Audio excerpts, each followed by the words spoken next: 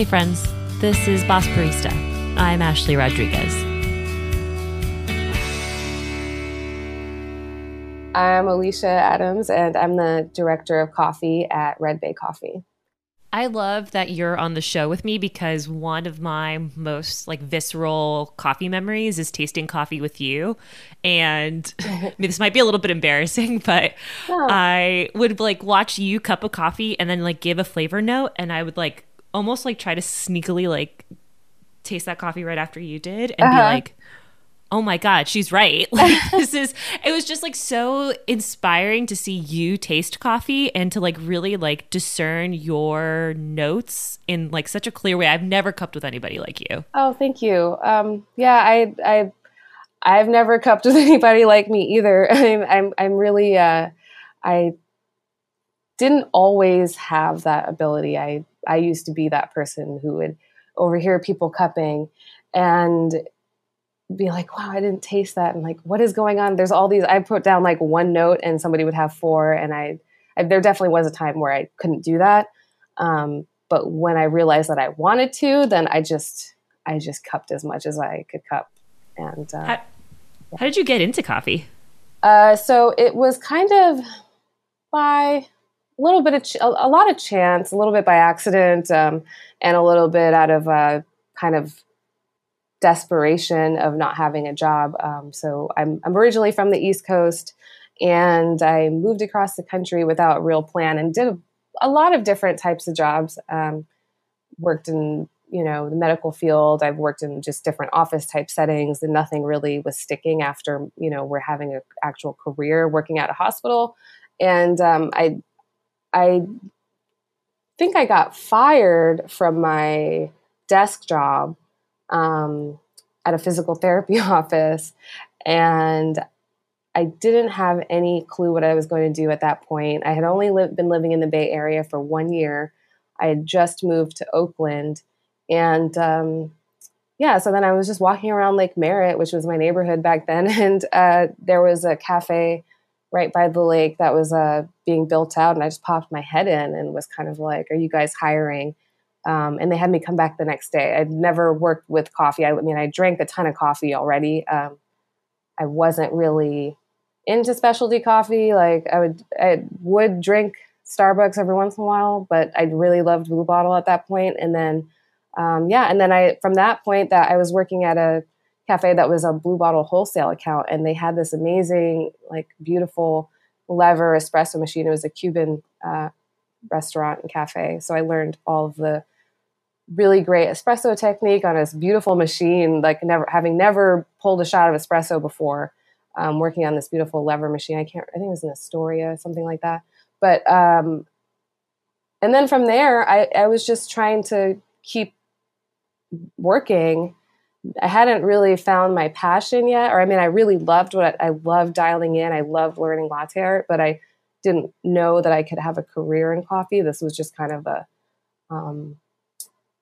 job. And then I found that I could get jobs easier because I had this coffee skill, so working at restaurants, trying different things. And I kind of bounced back and forth with the idea of what I wanted to do with my life until I met my coffee community kind of by chance. And in the neighborhood baristas started making friends with people who were working at cafes across the street from me.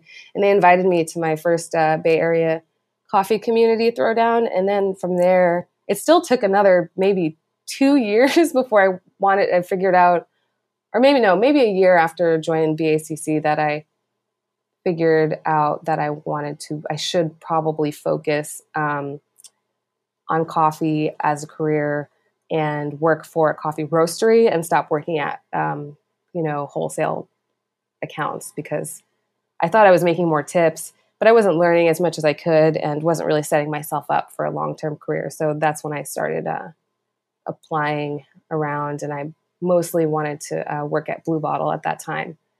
And from there, it was kind of just trying to keep moving forward and learn as much as I could too.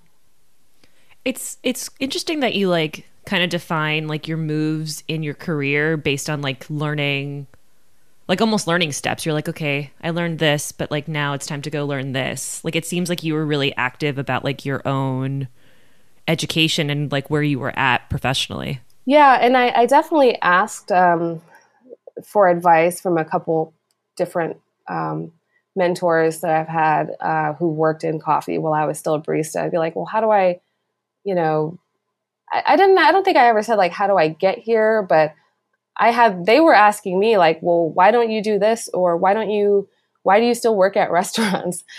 And I was like, this has just been a money thing for me up until now. I didn't really take it that seriously. Like, I went to school for clinical laboratory science, and I was out in California just like working at restaurants. My parents were like, are you going to grad school? And I was like, what are you talking about? Who's going to pay for that? I don't know. I'm just out here figuring out what I wanted to do because my previous job really wasn't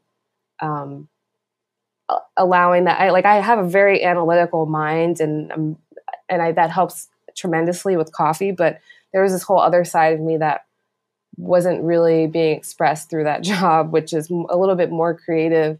And I really didn't know, I couldn't verbalize that at that time, but I just was like, the only way I knew how to do it was just do the complete opposite, which was just bounce around from jobs, figure it out, do, random gigs. I did some day of coordinating for weddings. I've done a lot of different things in that few years. I just tried everything. And then coffee was just like money. Like I could just work. And I kept coming back to coffee, or even getting pushed back into coffee.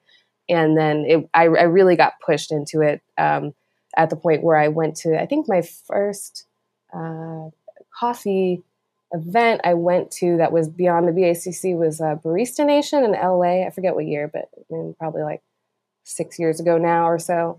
And I was like, what?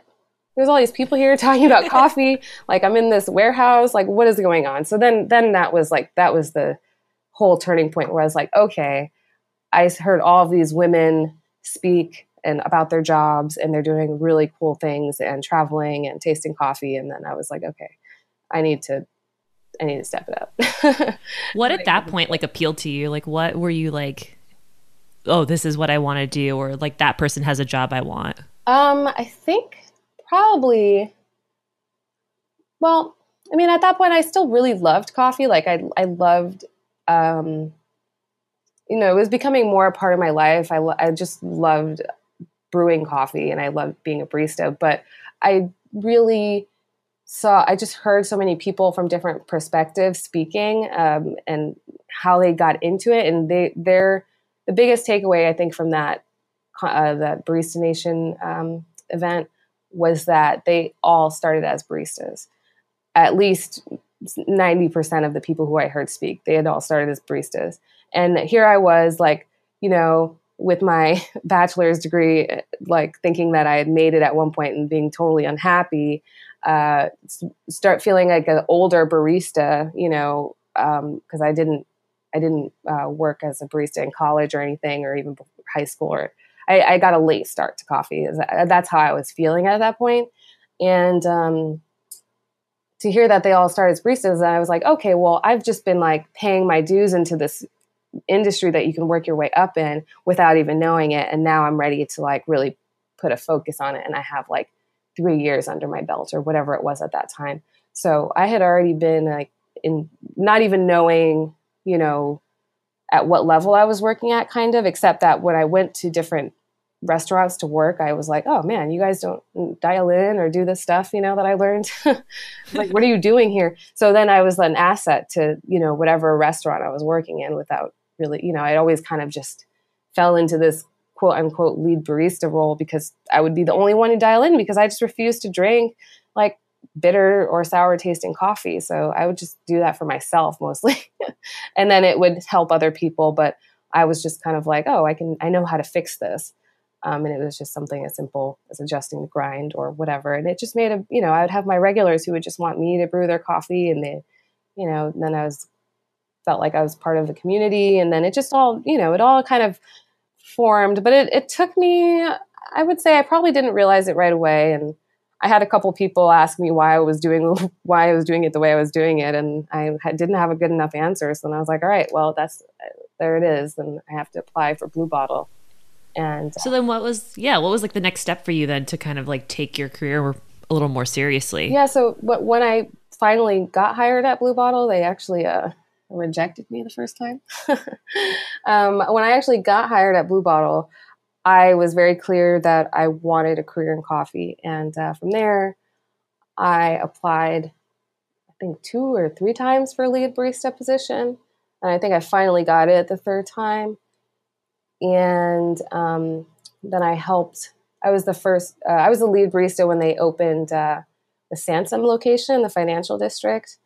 And that was kind of an amazing experience to kind of be part of the store opening. And I don't know if you've been to that location, but it's beautiful, like white marble and super high ceilings, and just it has a very East Coast vibe to it. And I really kind of felt a little nostalgic to that, being an East Coaster, just having all the brick and marble and just kind of this grand, and the building is just like a super old historic building in San Francisco. So that was the big turning point for me, knowing that I could push my coffee. I really wanted a coffee education, and I considered that, taking an entry-level position at Blue Bottle, even though I had years of barista experience, was just that next step that was going to get me to whatever I wanted to do after that, which was still kind of like I was not 100% sure of, but I knew I wanted to work something in coffee, and I really enjoyed tasting coffee. And when I became a lead barista, I knew I was going to cup more and learn more about the coffee. And at that point, I was trying to learn as much as I could. But I've always been like that. Even when I worked in restaurants, I would just if the chefs or line cooks weren't busy, I'd be like, so how are you cooking this? What are you doing with that? And then I would just do stuff at home, I'll just learn. If I can't learn something wherever I am, I'm going to just be really bored and probably get fired. So yeah, the only jobs I've ever been fired from were desk jobs, really boring desk jobs. Everything else, I'm usually just kind of I'm a researcher, I will get 100% into anything, so the more information you have, the more you can do with it. So I always, naturally just kind of, and if I'm interested in it, like coffee, I was like, oh my gosh, there's no end to this. At that point I was like, this is why I want to do this, because I'm not going to get bored. I'm not going to be like, oh, well, that's all the coffee there is to taste. Every year is different. So every coffee is different. How do you apply that mentality to what you do now as the director of coffee? I think I don't know what I want all the time, or what I'm thinking of. I just kind of, I don't overlook anything. I have a certain level of expectations for certain coffees, but I won't turn away hardly any random sample that shows up on my desk. I'll always cup it. I'll always, because even if it's not something I can buy, there's still something I can learn there, whether it's about the producer or somebody who brought me a coffee, or, a new connection I can make with someone who has the same idea about coffee. But I just kind of I'm always open to everything, and always kind of just trying different things just to see what works. And I'm learning. I'm still learning as I go. I have this title, director of coffee, and people are like, wow, you must know everything about coffee. And I'm like, I know what I know, and what I know is always getting revised. So I don't really, it's like a moving target. And that's how I approach sourcing, roasting, tasting notes. You're not going to get the same thing every time. You have to be okay with setting a goal, achieving it, and then setting another goal immediately after. So I don't, I don't think you have to just be really fluid, because it doesn't, I can't just say I want this one coffee to taste like this all the time and keep sourcing it forever. You have to be okay with it to be different, or, I think just in giving honest feedback too is really important. But I I'm always just trying to take everything in and give my best judgment on it. I don't know if I went off on a tangent there, but No, you didn't. oh, okay. No. It's fun to like try to write down the things that people say, because like, you know, maybe this is a little insidery, but like as you're talking, I'll try to write down like quotes so I can be like, okay, when I post this on Instagram later, I have like a quote. But like I'm like writing furiously. You always have the like, best quotes though, I have to say. I try. No, you have like little sound bits or sound bites or like quotes. Yeah. Well, it's always like, oh, cool. I mean, it always makes me want to listen to what the rest of it. That's good. Yeah. That makes me feel better. Yeah, no, that's great. But going back to like something that you said earlier that I did write down, which I was able to capture, was that you mentioned that you've never met someone who cups like you do, and I was wondering if you could talk a little bit about that. Right. Yeah. So I guess I don't always say like what I think I taste. Like I taste what I taste, and that I know that's based on my references. But what I do is I've found a way somehow in my brain to translate what's the closest thing that somebody would understand and pick out. So I'm a very organized like cupper. Like you know, sometimes I don't know. Like sometimes I taste stuff and I'm just kind of like, there's not much there. I don't know. It depends on the day. So this is where it gets a little like sticky for me when communicating about how I cup, but I go through a couple different layers in my brain of trying to figure out what's there on instinct without thinking too much, and then also thinking a little bit about it after that first instinctual kind of sensorial phase, and then how do I communicate that? And I think a lot of people just say what they think, but don't take into consideration that what you taste and what you sense is based on everything that you've tasted on your entire life. You know, your diet, how much sleep you got, what you ate for dinner last night, how much water you drank, all of these things. To me, all those things are variables, you know, and I try and just pick the flavor notes that make the most sense to describe what I'm tasting. And I also kind of sometimes I take taste out of it and I just sense, like if I know that the middle of my palate is sensing acidity, I know I'm probably more sensing like malic acid, at least for me personally. If it's kind of like tingling in the back of my like molar area, I know I'm getting, or like under my tongue, I'm getting like a more citric acidity. And that might be different for everybody, but sometimes I don't even really think about what the flavors are. I just kind of am like, I'm more sensitive to where I feel it on my palate. And for me, that's more consistent, like reading for the type of acidity at least. And then describing it is just kind of like, from there, I just don't really deviate from where I'm sensing it. And I just narrow it down. And I know that sounds probably pretty complicated for some people who are like, what is she talking about? But I think that it's just a practice, and it only comes from cupping more. And when I don't cup nearly as much as I used to, volume wise, or even the different, you have to cup a lot and you have to cup a lot of different things and kind of see how they all fit together.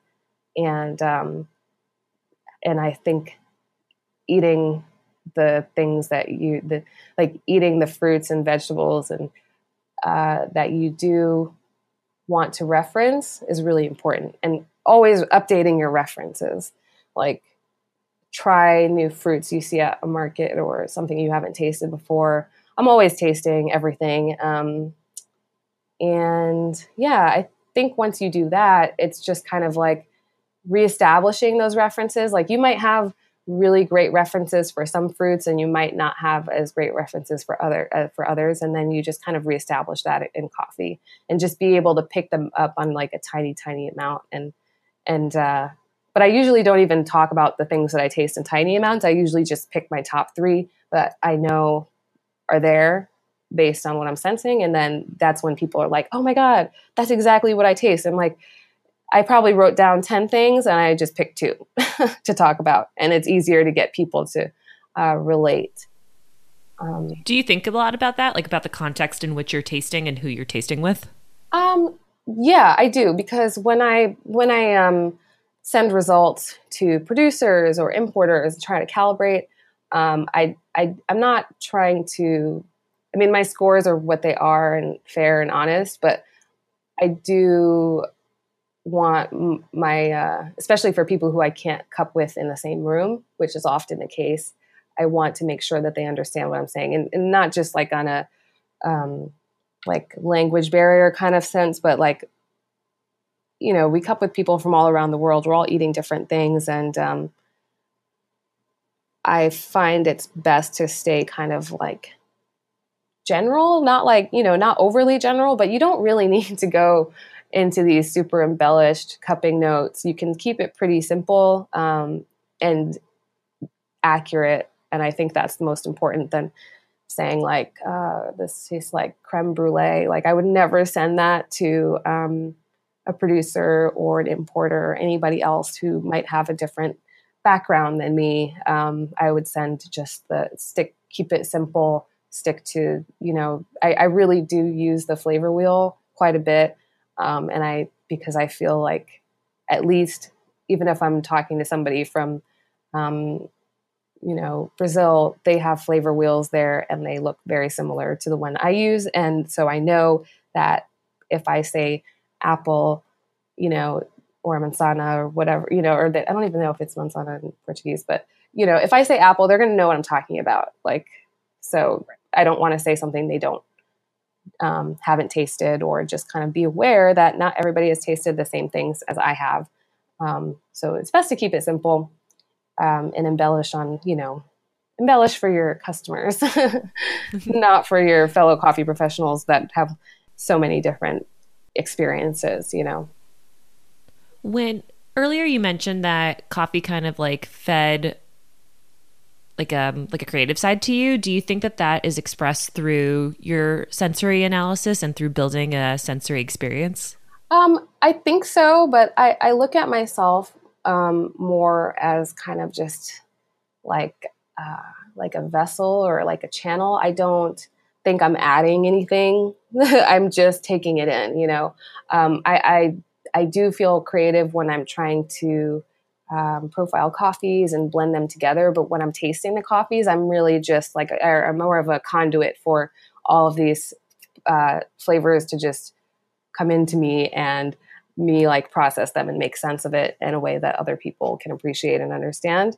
And I'm just, and I think that's kind of why I feel so like almost spiritual about coffee, and like this is what I'm supposed to be doing, even when I didn't know it, because I do have this skill that I really have worked on. But in addition to working on it, it affects me on a more kind of like not tangible kind of sense. Like coffee affects me on a spiritual level. Like when I drink coffee, like, and I know it's good, it's not just like, oh, because it tastes so good. Like I have this whole like appreciation for, you know, where it's come from. And a lot of people do. But for me, it's not like I see the people and the coffee arrives and I'm appreciative. It's like every little cell in my body, like receiving the caffeine. It's just like, this is the right type of coffee that I want to have in my system, like versus something that's conflicted and coming from people who are not being treated well. And, you know, I think the beans themselves hold a bit of, you know, energy that you can just sense when you're sourcing something sustainably and paying people enough to take care of themselves. And, you know, there's a lot of really passionate, there's so much passion involved on the farm level that it's hard not to sense that when you are part of that and then consuming the coffee. And I'm just this person here, like helping. I'm not, you know, I'm not really the MVP in coffee. I really just kind of am a helper in this industry and helping people like have more value to. I'm trying to add value to things and communicate them in a way that people will really, really love and appreciate. I think that's all I'm doing. That was beautiful. I mean, it feels creative, but I'm not. I'm just really sensing, Right. Yeah.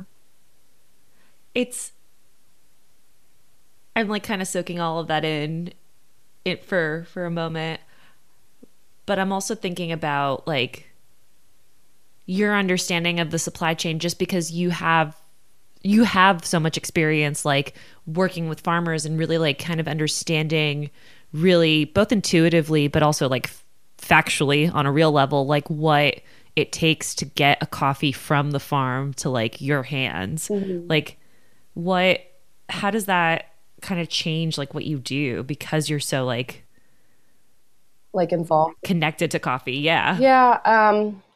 Well, and I really have just been scratching the surface on this. Like it's coffee is really like a fast moving industry. So even though, I've been working at Red Bay, director of coffee, main responsibility, purchasing green coffee for about a year and a half. And I came in with huge gaps of knowledge, like even coming from working at importer, I was working quality control. So I wasn't really facilitating any contracts or anything. So learning as I go has been a huge thing. But I really think that it's changing my work, because where we do a lot of direct trade. So I have never really looked at how much time I spend facilitating contracts and working with different importers. But it's a lot more legwork than, say, somebody who was buying spot coffee. And there's nothing wrong with buying really great, sustainable spot coffee. It's just not as rewarding. And when you have these connections to people at the co-op level and you see them and you talk to them, and not a lot of people know like what our co-ops, how co-ops really work. But for us, at least, we are lined up with a couple co-ops who benefit from the fact that we grow every year. And sometimes you have to take a little bit more risk in the volume. Like I don't have control necessarily on the exact number of, I don't have any control on how much coffee that a co-op can produce. And if they have a great year, and then we experienced this past year, I'll give you an example.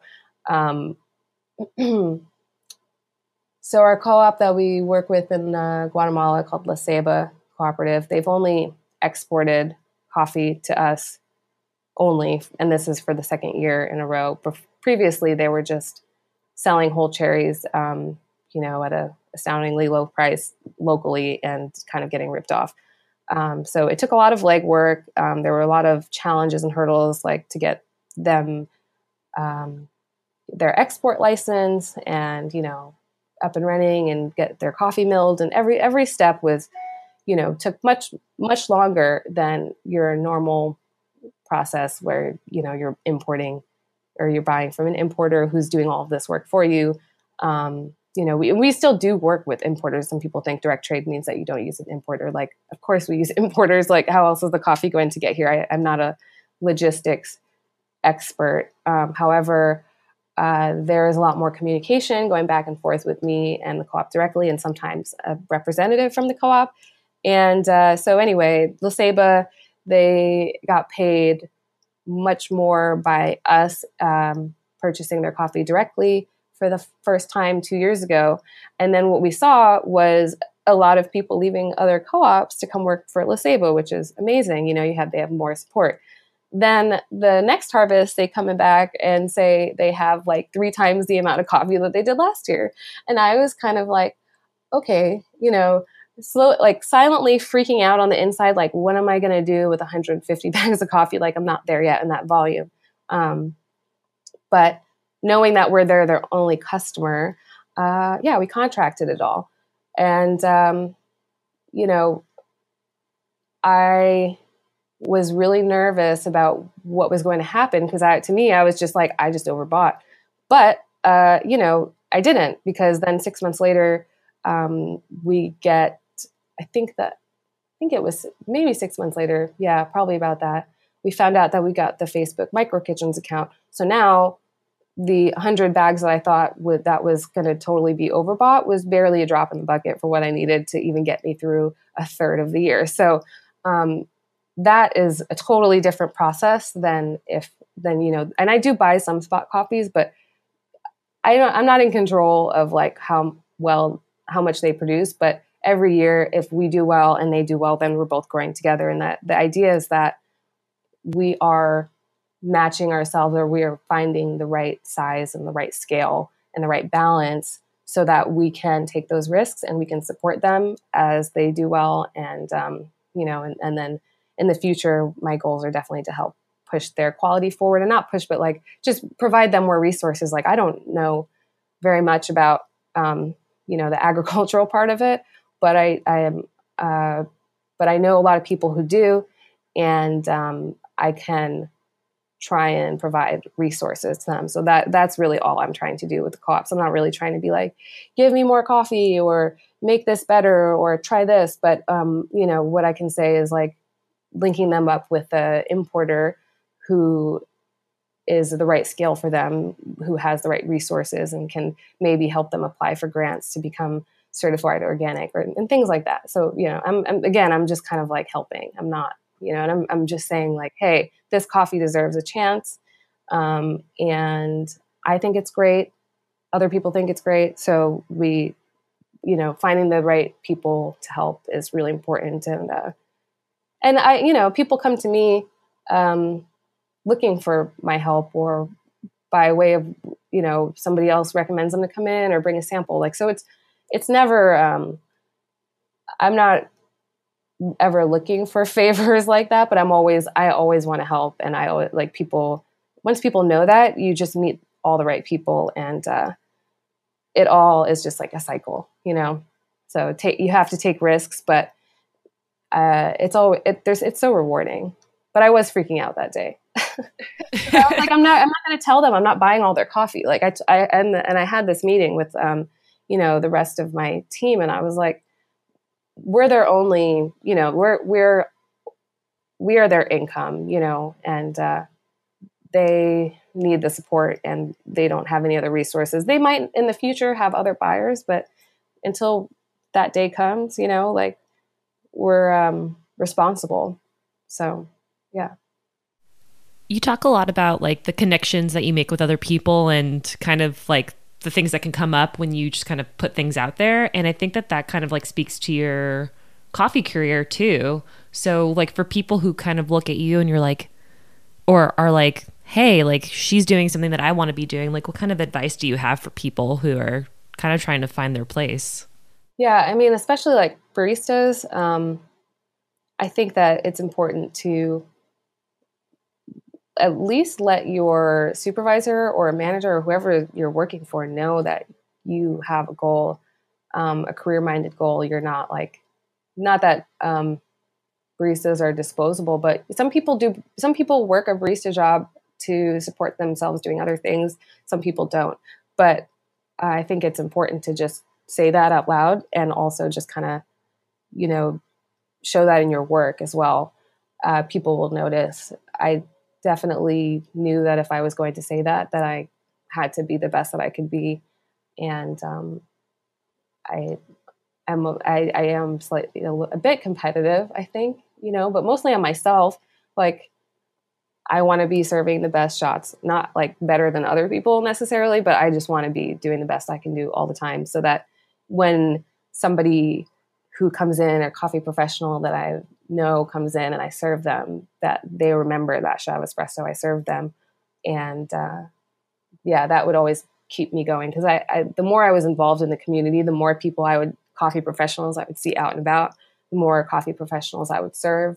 And even if they didn't know who I was, like I wasn't stalking them or whatever, but the Bay Area is kind of small. You see people around, and if you're good with faces, if you're a barista, you can kind of like, you just know who people are. Just kind of figure it out. And like, you know, if you're serving them, just be ready. Like I was just always ready, like to just serve the best coffee I could. And then the other thing was just my community. Like I found a lot of support, volunteering for the BACC. And I know they've been like, there's been a resurgence of the Bay Area coffee community, but I can't say that I wouldn't have figured it out without that community, but I wouldn't have had nearly as much support, and I wouldn't have figured out where I fit in like the puzzle of things. And I think as a barista, it's really important to understand that your role is crucial to the coffee. So feeling that connection really propelled me and it inspired me to kind of do more, and to be patient, because I tell people all the time, it's like, you know, if you're a woman of color in coffee, like one, it's going to be harder for you. If you're a woman in coffee, it's going to be harder for you. It's going to be harder for a lot of people in coffee. And that's like what a lot of people are talking about now, just the industry. So, and that doesn't mean that it's really cool because it's changing so quickly, but, and I do see the change, but you can't get discouraged really easily because, like I said, I think I mentioned before or to you, I'm not sure, but there's so many jobs, and there's so much coffee that there are jobs. You really just kind of have to pay your dues. I think, you know, I still consider it a trade industry. So, you know, the amount of hours you put in, people are just going to respect you more. The more you do, the more ground floor working up. I don't think I skipped any steps. I mean, I might have skipped a step in between the job I have now and my previous job at Vol Cafe, but I was a barista for years, and then I was a lead barista for another year, and then, you know, it felt like I was at the same level for a long time, and then I had like a couple big jumps, and somebody explained that that's how the coffee industry works to me, and once I had that in mind, I was like, okay, well, I'm not going to feel really hard on myself if I'm not, you know, if I'm like a 30-year-old barista, which I was at that point, and really kind of feeling like, where is my career? You know, like what am I doing? And I was getting wrist tendonitis, and I was like, I'm too old to be doing this. I'm running out of my patience for customer service on this level, and I need to figure out an out. And that's when I really just kind of like used my network to the best of my ability to move into like quality control. And from there, you know, I had to make some life adjustments. I had to move from Oakland to Petaluma. I didn't even have a car. I was riding my bike 4 miles each way to work once I lived in Petaluma until I could get a car. And I just, at that point, I was just so focused and so dedicated that like nothing could even stop me. I felt like I was on this, like, I was being this person that I was like, I didn't even think I was this driven and focused until I finally was transitioning out of my barista career into my next step, because I knew it was so crucial for me to do it that I just wouldn't even let any shortcomings even just slow me down. I was just like, great, I'm going to ride my bike every day to work. I'm going to be one of those people. Awesome. Like, you know, never before would have ever done that or said that, but I just did what it took. And then, and since then, I kind of have been able to calm down a little bit, but every year I find something new to really inspire me to push the boundaries of what's possible. I even, you know, like what I think I can accomplish and what other people can accomplish, or what you think what you think you can accomplish is, I always find it being so far off, like, from what actually happens. But I'm a very like go with my gut kind of instinctive person. And I just get all excited and like, I almost like, the whole sensory experience has just heightened so many of my other senses, I think. And I just go with that on people, interactions, tasting coffee, career choices. I just, you know, I'm just on it. Well, you seem like you trust, like you. I do now. Like Yeah, I do. And I trust the coffee more, I think, but I trust myself to keep moving forward at least. And when it's any decision I've made for my career with coffee, as long as it was just kind of, even if it was more difficult or inconvenient, it's always been the right decision. Just because I look to coffee to get me there, and without it, I wouldn't have this job, and without any of the people who I have met or worked with, or producers, or any of the women who inspire me, like so much. There's so many people that inspire me so much that I now especially like meeting members of the IWCA and finding that whole community, female producers. That's what now is kind of keeping me focused, and I'm just always learning from other people and listening to what they have to say. And then, and I hope I can share that well with others so that I can inspire somebody too. But I'm always just kind of like, hey, I don't know anything. Like, this is a really cool ass job. But I did put a lot of work into getting here, and I feel responsible for making decisions that will benefit others. And that part of the job is always something that I hope to not ever stray too far away from. What are you excited about right now? Oh gosh, so many things. Well, I'm really excited about Red Bay, and our growth this year is going to be insane. We've already hired so many amazing new people, and we have very little turnover from all of our different departments, and I can't really.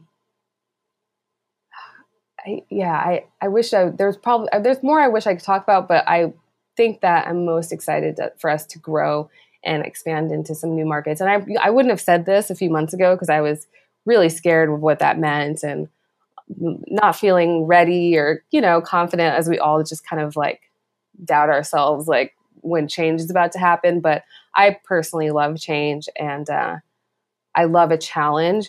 And it's just like these challenges are just kind of like back to back right now. So I think we've got, well, first, I think there's a lot of really amazing coffees that we're going to have this year that I'm like, especially some that I couldn't quite get last year, just for whatever reason.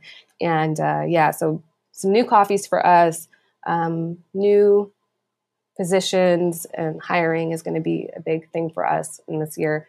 And I'm really proud of like our company because, everybody's talking about diversity and inclusion, and we've been doing it for 5 years. Like, I haven't been at Red Bay for 5 years, but Red Bay as a company has been providing those spaces for people and providing opportunities for people for 5 years before there was any, podcasts about it, before there was any talks about intersectionality.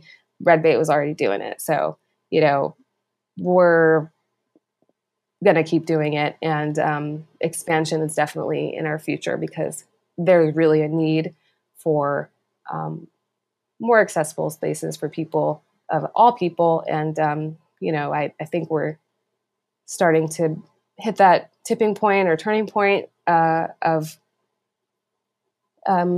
just growth and success. And I think there's a lot to learn from some of the larger companies in the area and beyond, and learning from the people who have paved the way and kind of just putting our own little or big spin on things. And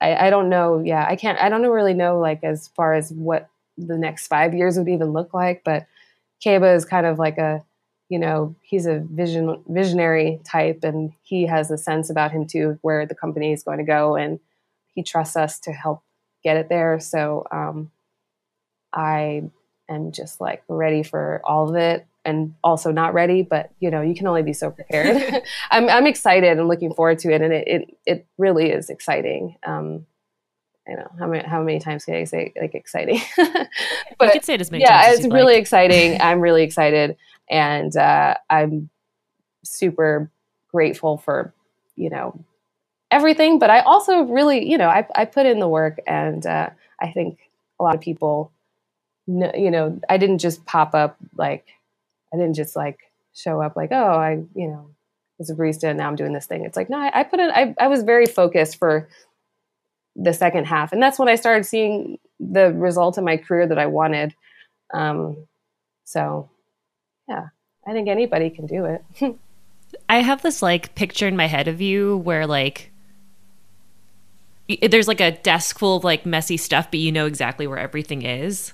Like you're that. Yeah, that's kind of exactly that. Yeah. Mm-hmm. Well, I mean, I try and I try and keep like the area, like a big area clean, but I do have a corner of samples, you know, and samples and papers and business cards, and I do. But like you know where it all Yeah, is. no, I know where that little, you know, 50 grams left over of you know, natural Brazil sample is, you know, I do, but I'm hoping to get more organized in the future, because I don't think I can sustain that for too much longer, because we're just getting busier. I'm getting more and more samples, but I do kind of go do like a sweep, but I have such a connection now to some of these coffees, and I'm like, oh, I don't want to, like, what am I going to do with this little like 20-gram sample? I can't throw it away. You know, I feel like sometimes I just want to put them all together and do something with them. But, you know, we do donate some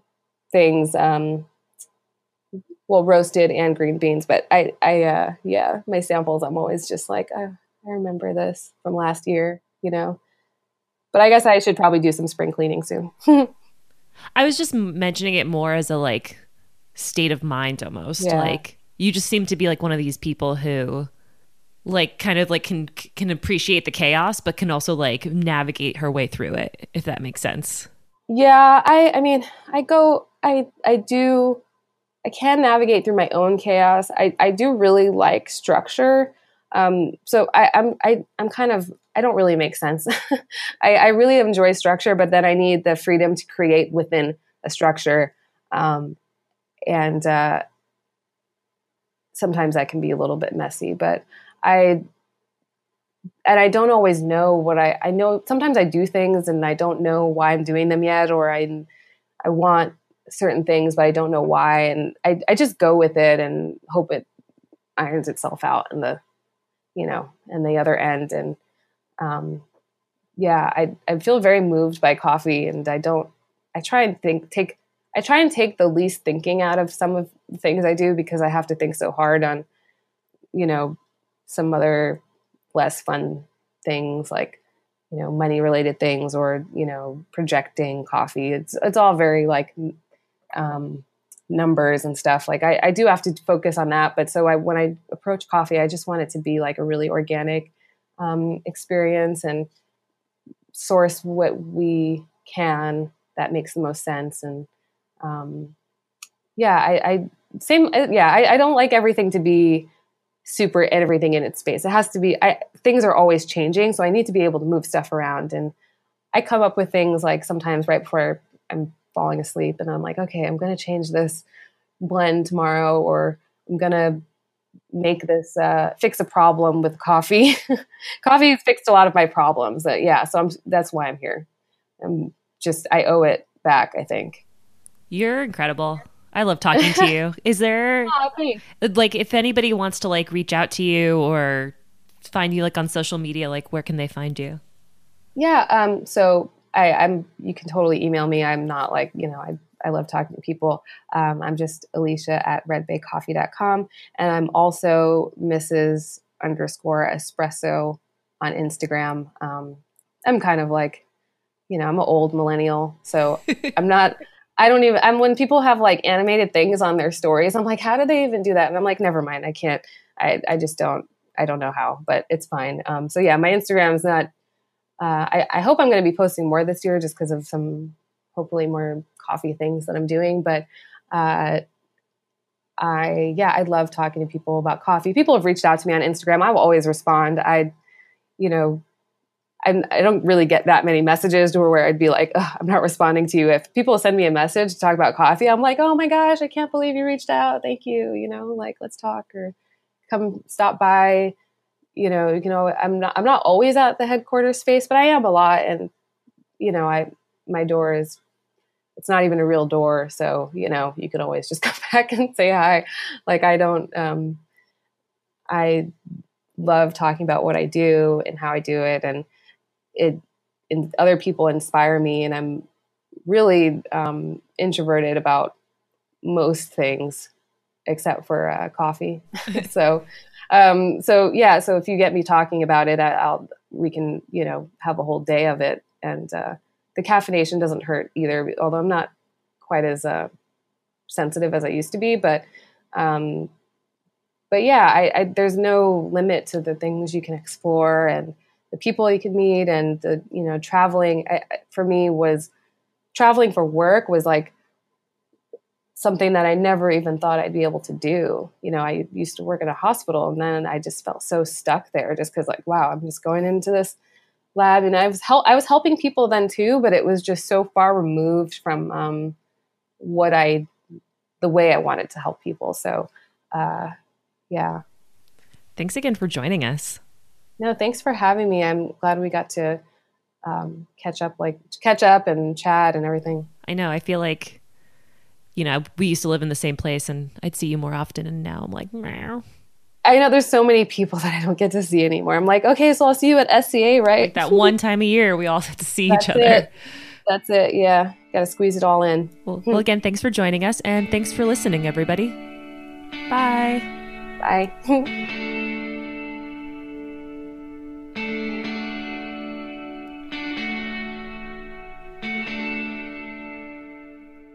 Boss Barista is made by me, Ashley Rodriguez, in collaboration with Good Beer Hunting, which is an industry-leading design studio, editorial platform, and podcast examining all the ways we look at the things that we eat and drink.